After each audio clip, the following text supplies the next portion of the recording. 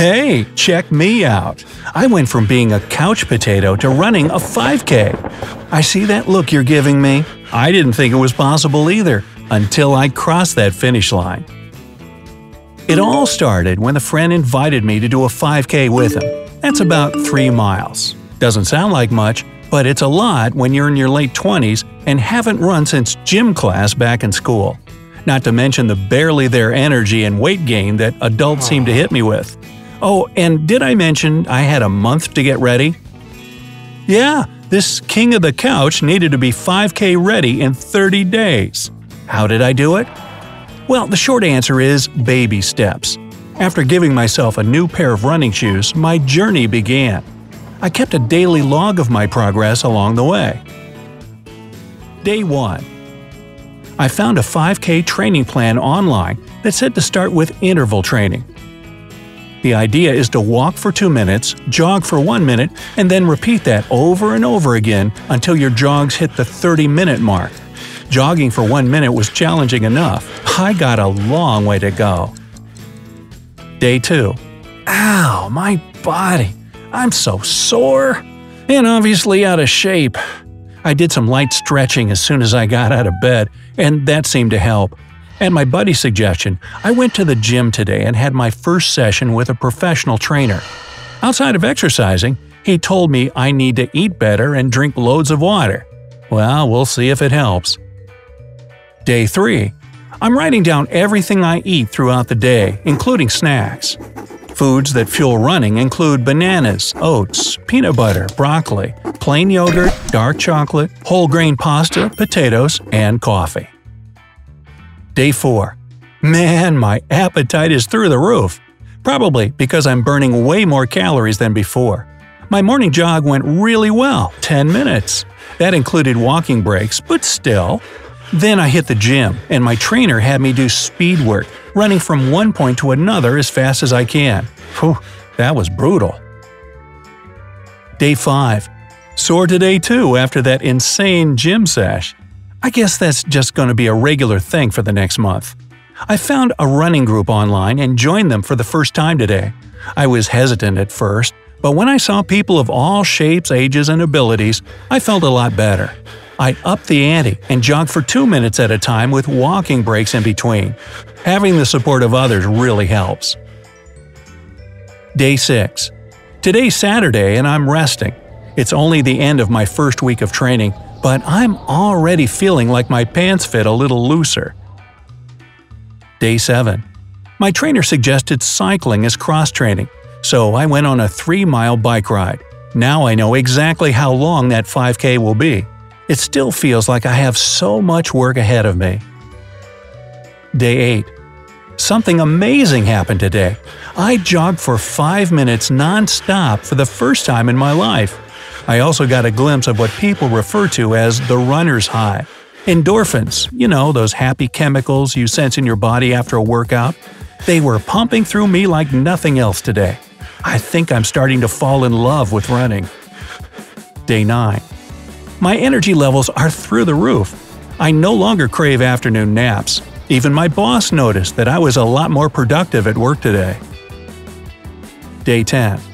I did strength training at the gym. Lots of weights on my arms and legs. I'm already sore. I'm also starting to understand the relationship between food and performance, a connection I'd never made before. Day 11. I weighed myself today and I'm down 5 pounds. I've convinced jogging is the fastest way to lose weight. My jogs are closer to 7 minutes long now. Day 12. My trainer says my body fat percentage is gradually going down too. Before I know it, I'll be a lean, mean running machine. Oh yeah. And I ate a donut today, because I deserve it. Day 13. I jogged for 10 solid minutes today and didn't struggle at all. I'm getting there. Day 14. Spoke too soon. Beyond exhausted. Skipping running later today, and I cheated again. Seriously, what do they put in donuts to make them so irresistible? I've learned that when I crave sugar and eat junk, I may momentarily feel better, but it always leads to a crash later in the day. Nap time can't come soon enough. Day 15. Today is the official halfway point, and I'm getting a new wind of motivation. Or maybe panic that such little time is left. Well, whatever it is, I jogged 15 minutes without stopping. Day 16. Gym day. We did a full-body routine today, and I'm feeling pumped. Never have I been more motivated to drop the pounds than I was today. Day 17. I went on 2 15-minute jogs with a 5-minute walk in between with a buddy today. My trainer told me to be extra careful to stay hydrated. He said to divide my body weight in half and then drink an ounce per pound. That's 80 ounces for me, or little over half a gallon. Day 18. I've decided to start alternating drinking water with Gatorade since my runs are getting longer. I have to replace those lost electrolytes. I'm also seeing some incredible muscle definition in my legs. Day 19. I noticed today that my skin looks better than it has in a long time. It struck me kind of weird, so I looked it up. I guess exercise improves your complexion because it boosts blood circulation. Well, cool, I'll take it. Day 20.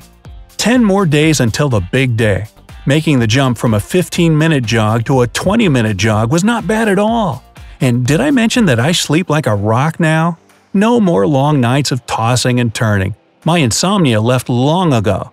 That and 5 more pounds. Day 21. I've noticed that the backs of my thighs have been especially sore and my ankles have been tight.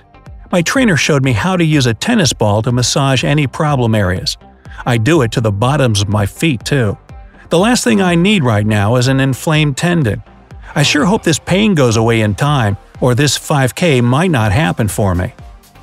Day 22. Whew, my legs feel better. Thank goodness, I was worried I pulled something. More experienced runners have encouraged me to take it easy. I'm told that if I can run 20 minutes non-stop, I should have no problem with the 5K. I hope they're right. Day 23. Nothing. I did absolutely nothing. It was beautiful. Day 24. I finally went on another bike ride today.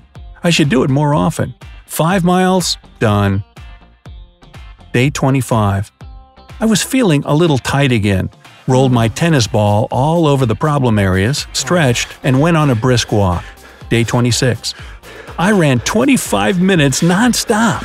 Listening to music while jogging helps the time go a lot faster. Any recommendations for my ultimate running playlist? Leave them down in the comments. Day 27. I'm stocking up on pasta ingredients and bananas. Lots of bananas. I'm told the potassium will help balance the electrolytes I lose on longer runs. Day 28. Tapering today. Everything I've read said not to do it in the days leading up to your first big race. Day 29. I enjoyed a delicious high-carb meal with my new running friends. Ready for tomorrow morning, but I'm also nervous. Day 30. I did it! I ran my first 5K. I'm so proud of myself. I think my training program must have been just right because the run was relatively easy and enjoyable. I can't wait to sign up for my next race. Hey, are you ready to lace up your shoes and start running? Other than taking baby steps, watching what you eat, staying hydrated, and training slowly but surely, here are some other tips I can give. Invest in a good pair of running shoes. If you need extra support, get some medical inserts for them. If you feel pain, whether it's in your feet, knees, or any other part of your body, stop. The last thing you want is an injury that forces you to quit any sort of physical activity. Find someone or a community to run with, especially one that includes experienced runners. Follow their lead and learn from them. If you choose a friend to run with, it can be a great bonding experience too. Most importantly, get your doctor's approval before you go from the couch life to running marathons. You don't want to shock your body into this new lifestyle.